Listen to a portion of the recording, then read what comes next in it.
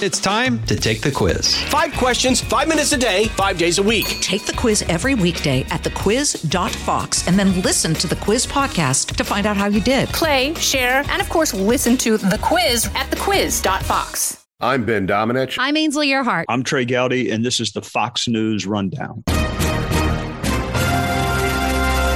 Wednesday, September 20th, 2023.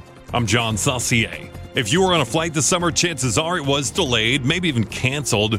Sitting on the tarmac wondering if and when your airplane is going to move is super frustrating, and you may be wondering, what is the federal government doing about it, especially with a government shutdown looming? In 2018-2019, you had the longest government shutdown in history, 35 days.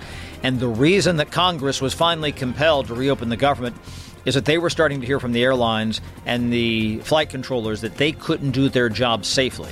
This is the Fox News Rundown, Evening Edition.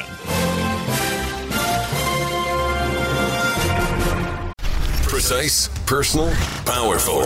It's America's weather team in the palm of your hands. Get Fox weather updates throughout your busy day, every day. Subscribe and listen now at foxnewspodcasts.com or wherever you get your podcasts.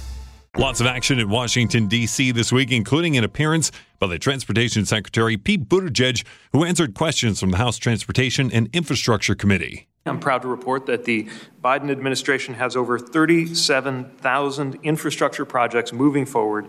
And while the top man at the Department of Transportation tried to paint an optimistic picture of how the nation moves, there isn't a lot of movement by lawmakers yet to try and figure out a way to keep the government from shutting down by the end of this month. Here's what House Speaker Kevin McCarthy had to say about the progress on Wednesday. I feel like we are. The members are already in meeting. I think we're making some progress. We made some progress last night. Look, it's not September 30th. The game is not over, so we continue to work through it. And I've been at this place many times before, and we're going to solve this problem. One of the issues here, and this has kind of gone under the radar, is that there is no confirmed FAA administrator, and there was an FAA reauthorization bill. The FAA has to be re-upped by September 30th, the same day that the government has to be funded by. We're speaking about it today with Fox News senior congressional correspondent Chad Pergram. And they are no closer on doing that bill than they were months ago. I mean, they thought they were going to try to move this in the Senate, and it kind of blew up over the summertime, mainly a dispute on the Democratic side of the aisle. And the idea was that FAA reauthorization bill could address and fix some of these problems that they're having. Now, in the testimony before the House Transportation Committee today, Pete Buttigieg said that flight cancellations are actually lower right now than they were before the pandemic in 2019. He says the cancellation rate is now at 1.6% of all flights. But you go to some of this anecdotal evidence, and guess what? There's a lot of people who work on Capitol Hill, members of Congress. They are the flying public. They fly all the time. And Cynthia Lummis, a Republican senator from Wyoming, she said she feels like she's canceled or delayed more than half the time, according to her. So, you know, even though that might be the stat, that doesn't seem like that is in fact the case. And as you say, there have been some near collisions, issues on runways over the summer, and we've seen some viral videos. Every time you fly now, it's an adventure. You never know who's going to, get up and get in a fight with somebody. For sure. I mean, we've seen a lot of that over the summer. So that was part of the conversation today. Yeah, absolutely. You mentioned a pending government shutdown. House Republicans are trying to get it together right now. How is this affecting these flight cancellations? I've heard things about air traffic controllers. Might there be a chance these people go to work without being paid? Yes. Well, Pete Buttigieg said during the hearing, he said, this will affect tourism. This will affect, flights, obviously. And I want to tell you a dirty secret here, and this is a little bit scary. In 2018-2019, you had the longest government shutdown in history, 35 days. And the reason that Congress was finally compelled to reopen the government is that they were starting to hear from the airlines and the flight controllers that they couldn't do their job safely. Because you expect these people to go to work. What's going to happen here, if we do have a shutdown, is the federal government will deem some employees essential and others non-essential. Well, you can imagine that air traffic controllers are essential. People at TSA are, in fact, essential. But it's one thing for this to go on 1 or 2 days, and you haven't even gotten to a pay period yet or something like that. People don't miss their paychecks. But 35 days, that was the impetus to reopen the government, mainly because they didn't think that they could keep, at that stage, the flying public safe. So that could be an issue here. And Pete Buttigieg said, we're trying to train new pilots. They're getting closer on levels there. They're trying to train new air traffic controllers, getting closer on levels there. But a shutdown suspends all that and probably sets back that process by months. Okay, so let's just jump off from there. Where are we in the government shutdown? Today I heard from House Speaker Kevin McCarthy. He seemed optimistic, told everyone to be patient. But even if Republicans do come up with something, do you think the Senate is going to be able to align with it? Well, what's going on right now is the House can't pass anything. And Kevin McCarthy knows that. He's seen this. The math just does not work. The dirty little secret there is that he has about 200 or so House Republicans who are willing to vote on a variety of proposals, and he has about 5 to 20 Republicans who won't vote for anything. And when you have a 4-seat majority, that math does not work. And so Kevin McCarthy has told his members for weeks, he said, we need to pass something here in the House, and just not a government funding bill, a bill maybe on the Defense Department, which they've tried that twice, and that's blown up in their face twice, just the other day, and then also last week. They can't even pass their own defense bill. And, I said to the speaker yesterday, I said, isn't that a signal there? That's a blow to you. He said, I'm going to keep trying. I said, but not every speaker can't bring up your own defense spending bill. Isn't that a problem, Mr. Speaker? And so he's going to keep people here over the weekend trying to vote on, procedural motions or on bills if they get that far. You got to have the procedural motion be successful first and kind of try to wear people down. But what that will do, it will also demonstrate that they can't pass anything.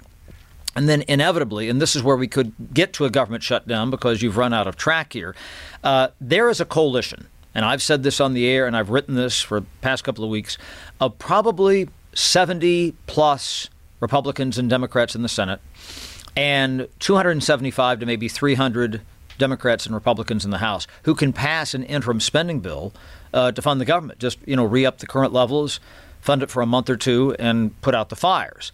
But the question is whether or not Kevin McCarthy can do that politically. So what he's doing here, you get past the weekend and they continue to fail, McCarthy can say, guys, I tried to do it your way. Now we're going to get jammed by the Senate here. The other thing that's going to happen is when there's strength in numbers here. When he has about 200 people on his side and only about 5 to 20 on the other side who are being kind of intransigent in this, the people who want to get something done, the larger group is going to start to really go after the smaller group and say, why are you guys dragging us around by our noses? So these tensions are going to ramp up over the next couple of days. And then what happens to Kevin McCarthy if they pass that interim spending bill with a coalition of Democrats and Republicans, and probably more Democrats, keeping in mind that the Republicans are in the majority, then you have an effort to try to unseat Kevin McCarthy as the Speaker of the House. A motion to vacate the chair is the term that you'll start to hear. That has never happened in the middle of a Congress. Now, will that be successful? It's probably doubtful. The vote itself would probably be one step removed on that, actually to table it or send the motion to vacate the chair to a committee. So it's doubtful that they actually get to that stage where, like, okay, we need to have a new vote for Speaker. If it fails, though, if that secondary motion fails, and I know this is very hard parliamentary calculus here, but it's very important, then you actually vote on the motion to vacate the chair. And if that is adopted, guess what? It is January 3rd again. You have to elect a Speaker of the House. And the House then votes over and over and over again until it elects the Speaker. Now, John, the doomsday Death Star scenario here is the government shuts down. The motion to vacate the chair is successful, and the House cannot elect a Speaker. Why? Because you might get a deal to be able to reopen the government, but you can't vote on it until you get a Speaker. And if it took 15 rounds in January, how many rounds and who is it going to be this time? Right. Well, it sounds to me like it wouldn't be advantageous for Republicans, even some of these hardliners, to oust McCarthy when they know that is on the table. But do you think that they'll go that far, these hardline Republicans, these few who you're talking about? All it takes is one. And again, when you have a 4-seat majority and you have members who are out, one who just had a baby, Steve Scalise is in and out of here a lot. He's suffering from cancer now, the majority leader. You don't know who's actually here. I always say it's about the math. The math does not work in the favor of Kevin McCarthy right now to fund the government. And it probably doesn't work in favor of Matt Gaetz and people who want to dethrone him because, again, there's just enough people there who are willing to support Kevin McCarthy. But if you get to that Speaker vote, and this is why we were all balled up for days and days back in January, you have to have an outright majority of the entire House vote for a speaker. So I don't know if the government's going to shut down, but I do know, and I can say with pretty strong confidence, that we think that there will be at least an effort, a motion to vacate the chair and call for a new speaker's election sometime in the next 2 to 3 weeks. If you thought traveling around this country on an airplane couldn't be more difficult, what if we stopped paying the already scarce amount of air traffic controllers? A government shutdown is looming in Washington, D.C., and again, the threat of government workers not getting paid is threatening the nation's economy as a whole. House Speaker Kevin McCarthy knows it, but he's also walking a very tight road between the Democratic-controlled Senate and his own slim majority of Republicans in the House. Nobody has more in-depth knowledge of all of this than Fox News senior congressional correspondent Chad Pergram. Ahead, we'll talk about how fashion is actually a factor in this potential shutdown. So keep your pants on and the volume up for much more next. Chad, real quick, I want to focus on the Senate just for a moment because interesting development yesterday. We're speaking about the freshman senator from Pennsylvania, John Fetterman, who has a very interesting way of dressing. He's showing up in shorts, T-shirts, and you usually don't see that in the U.S. Senate. And now Chuck Schumer, the majority leader, has changed the rules and downgraded the dress code so he can go into the Senate chamber and vote in shorts and maybe a baggy sweatshirt and a hoodie, right? Exactly. I saw a great quote yesterday from Maine Republican Susan Collins that she said she would jokingly show up in a bikini. What is the sentiment in the Senate chamber on this dress code policy, and how are people reacting to it? Well, Mitch McConnell, the minority leader, said that he didn't support it. He thought that this was a place of decorum. He said he didn't want to see people walking around in jeans.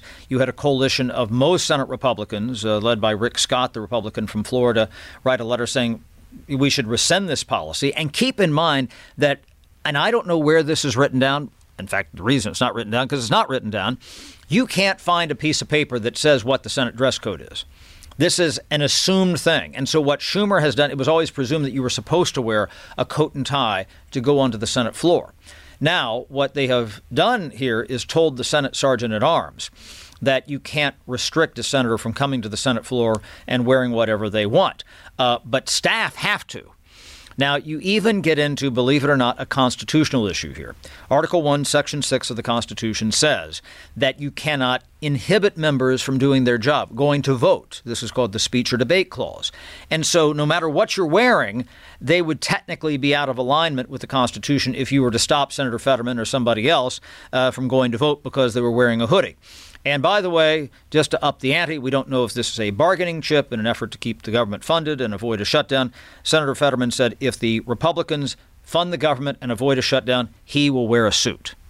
Okay, so interesting fashion tips on Capitol Hill. We're speaking to the always dapper Chad Pergram, our senior congressional correspondent. Chad is wearing what looks like a blue tie today. Chad, my tie is purple and a little bit of orange as well. So don't worry. Here on this podcast, we are keeping it all the way dressed up. And we appreciate you joining us here on the Fox News Rundown Evening Edition. Thank you. You've been listening to the Fox News Rundown. And now, stay up to date by subscribing to this podcast at foxnewspodcasts.com. Listen ad-free on Fox News Podcasts Plus on Apple Podcasts. And Prime members can listen to the show ad-free on Amazon Music. And for up-to-the-minute news, go to foxnews.com. Put the power of over 100 meteorologists and the worldwide resources of Fox in your hands with the Fox Weather Podcast. Precise, personal, powerful. Subscribe and listen now at foxnewspodcasts.com or wherever you get your podcasts.